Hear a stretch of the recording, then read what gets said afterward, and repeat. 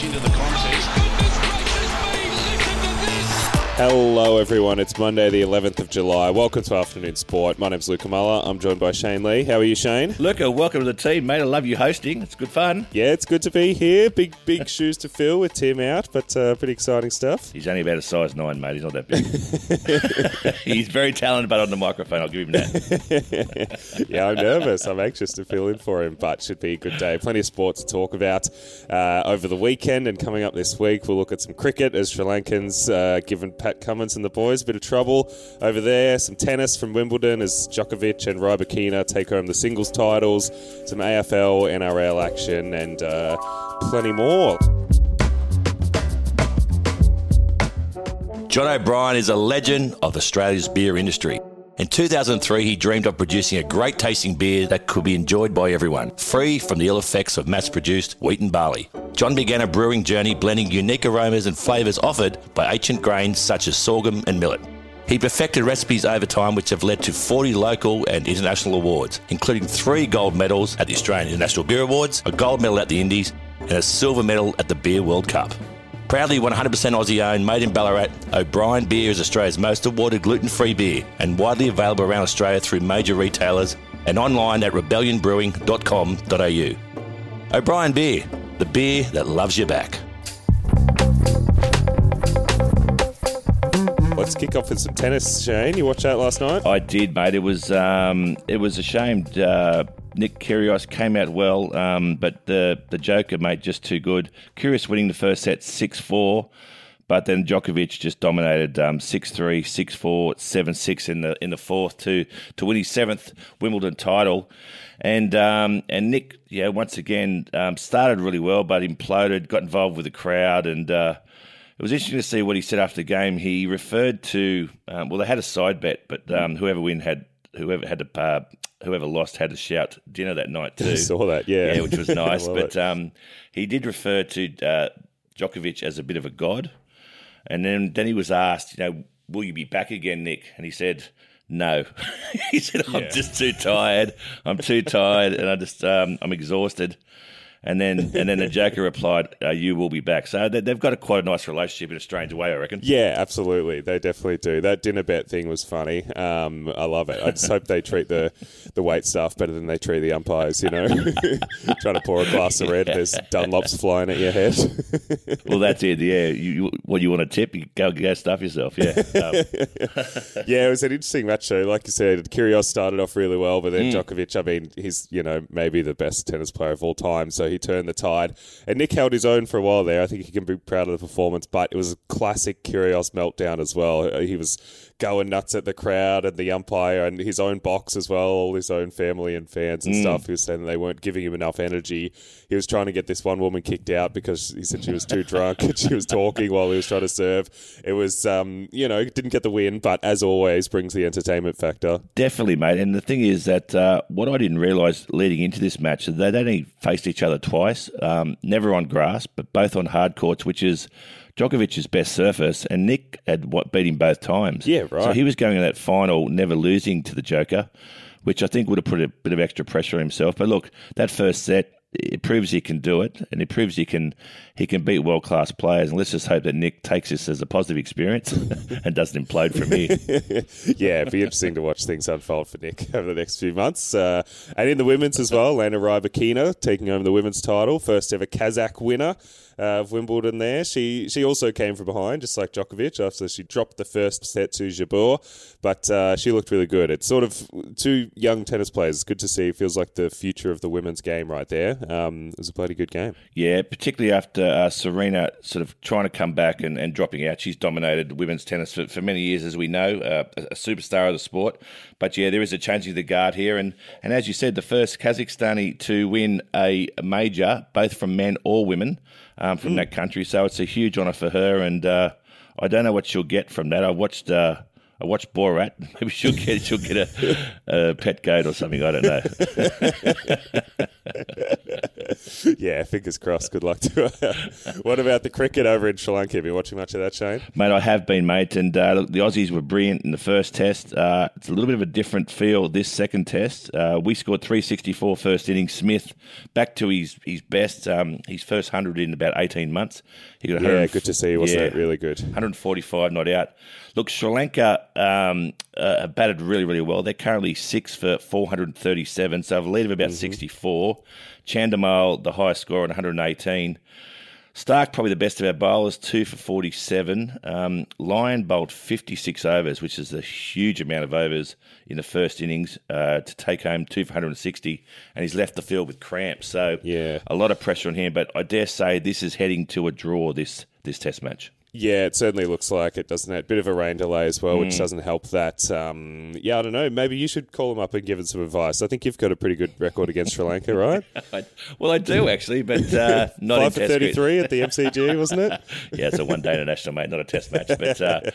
But no, look, I think the Aussies are doing well. They're playing really well over there. And considering there's a lot of a disruption in the economy over there in Sri Lanka at the moment, cricket's bringing a real stability to the country, if you can say that. They're out of energy and power. Yeah, it's pretty wild to see, isn't it? There's sort of these protests happening in the background of the news stories in the country, but then also the cricket always going on, and the locals are there for it as always. And yeah, it'd be interesting to watch those last 2 days and see everything unfold, I guess, in Sri Lanka over the next little while. Yeah, well, at Galle Stadium now, you've got a 16th century fort just outside the ground, and protesters were getting up there with signs saying, go home, Goda. So they're referring to the Gorbaya, the president.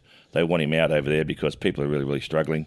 Those people were barred from entering the ground or watching the cricket at all. So the government taking not only their energy away, they're taking the ability to watch the cricket, which is pretty tough. Yeah. What do you have if you don't have that? Yeah, I know, mate. Bit bloody rough. And some news in rugby union as well. Eddie Jones reckons there's some issues with the umpiring going on after England got a win over the Wallabies this week. Yeah, well, the England played exceptionally well, I thought. They really controlled the ruck to win 25-17 over the Wallabies. The Wallabies winning the first one, so the goes to the decider now. But yeah, I totally agree. Rugby is totally over-engineered from a referee's perspective. They had this a knock-on rule where it's an intentional knock-on rule, but it hasn't been used properly. Like, 2 players in this game went for an intercept and knocked it on. That's not a knockdown rule. That was actually a knock-on.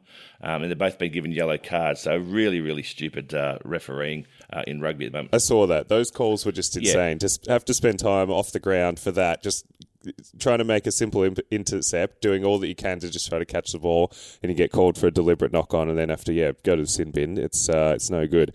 You'll be hoping they clean that up before the World Cup next year, I suppose. Let's have a bit of a break. We'll be back soon with some AFL, NRL and more. See you soon. Afternoon Sport.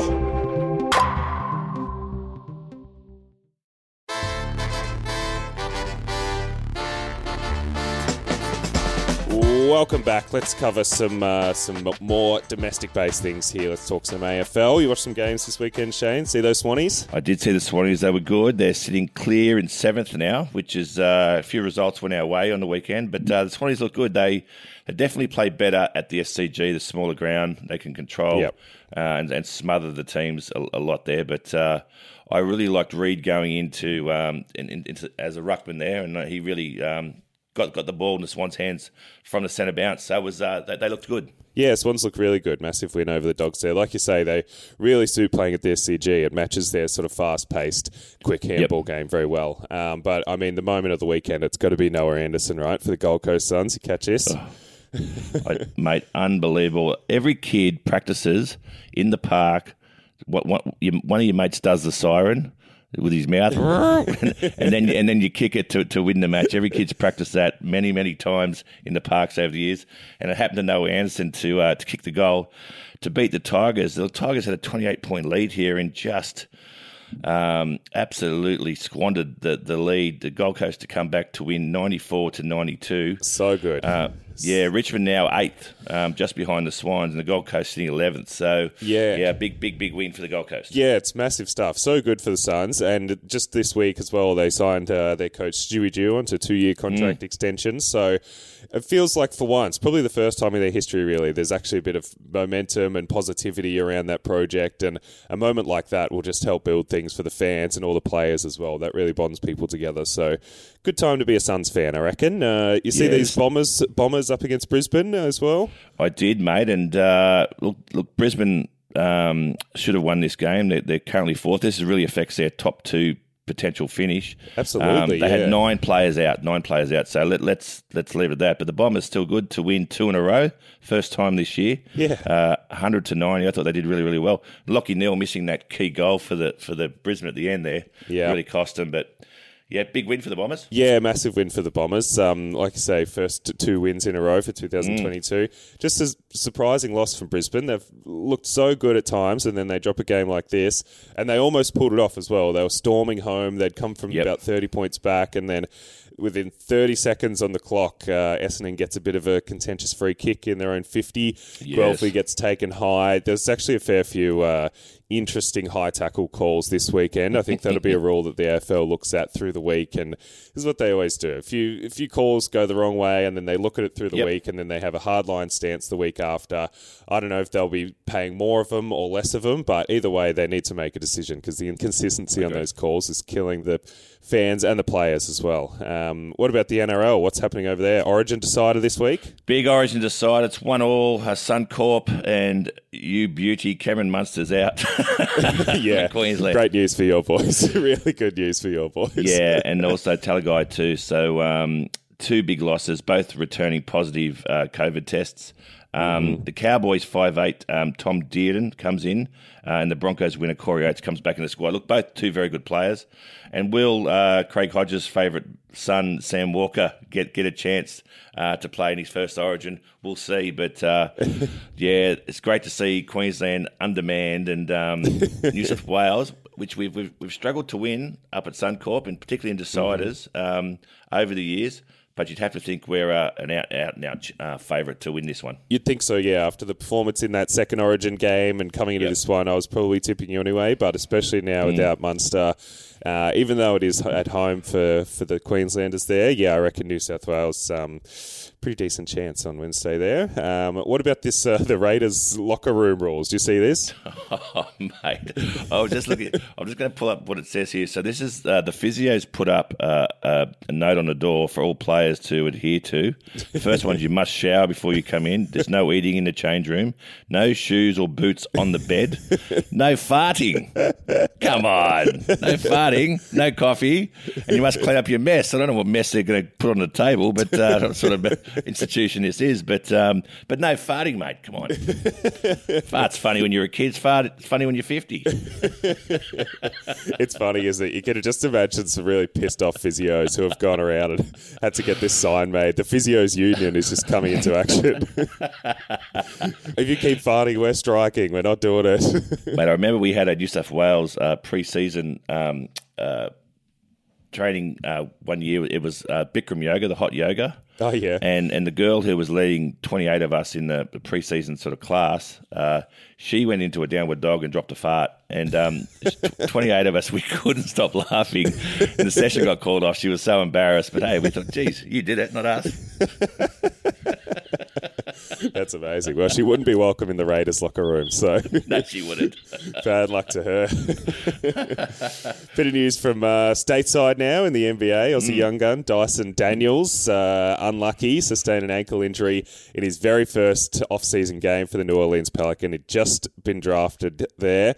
No signs yet as to how long he might be out, but yeah, obviously not great news. And although the timing of it, pretty interesting, it was the very day that he signed his first rookie contract, which will land him $36 million over 4 years. So could be worse, I guess. I'd probably break my own ankle for $36 million, to be honest. Yeah, he's currently making headlines for all the wrong reasons at the moment. We saw that it was his mum that got most of the headlines with wearing that white dress when he got signed. So she was getting the headlines. I don't know if you want your mum getting the headlines because she's a good sort. But anyway, she did. And then, yeah, he's had a pretty ordinary start to his first game. Look, he was a number 8 draft pick. as you said, the New Orleans Pelicans. He signed a $36 million deal. This is an ankle sprain. He'll get right and come back. Yeah, he'll be just fine. Obviously missed out a couple preseason games here, but plenty of time to get right before October. Interesting to see. A lot of Aussies representing well in the NBA at the moment. It's good to see. You'd reckon I feel like the Boomers are maybe in it for a World Cup or Olympics sort of, they'll have a shot at a gold or silver or bronze medal in the next few years. It's pretty exciting to see with Paddy Mills and Ingles and obviously Dyson Daniels here as well. So that's exciting. Speaking of Olympics, bit of a bummer, this one. I don't know if you saw the news about Michael Klim.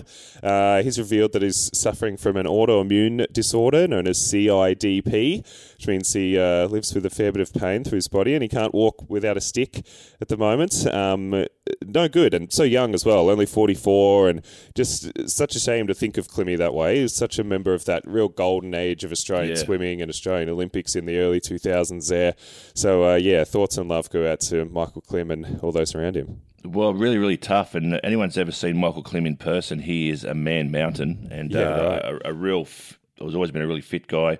As you said, this autoimmune disease, which is incurable, means that he's going to eventually lose all function of his legs and knees and that. So he's struggling to walk even with a walking stick at the moment. So, a shout out to him. Hope I know he's not going to get better, but hope he can manage as best as he can, because that'll be a pretty poor quality of life after being so fit for your whole existence. Yeah, absolutely. To rely on your physicality so much of your life and career, and then have it go from you can't be an easy thing. But from the little snippets of interviews and stuff I've seen, he's remaining relatively positive and dealing with it best he can. So thoughts and love to Klimmy.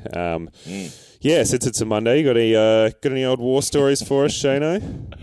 Well, I just got thinking about the Canberra Raiders, and I was lucky enough to play in 4 Prime Ministers 11. I captained it 3 times. But the first time I was called into the squad, we had a Queensland legend, an Australian legend, guy called Carl Rackerman, very laconic Queenslander, talked in a deep voice like this. Brad Haddon was younger than me. He was the 12th man, being from Canberra. He was made 12th man for the Prime Ministers 11.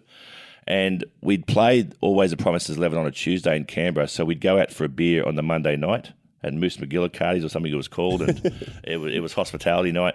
And Carl Rackerman, being the senior player, told, and all us young guys were hanging off every word, he said, "It's currently raining outside. Young bloke, Haddon, you go outside and check if it's raining, come back in 10 minutes and tell us. If it's raining, we have another beer."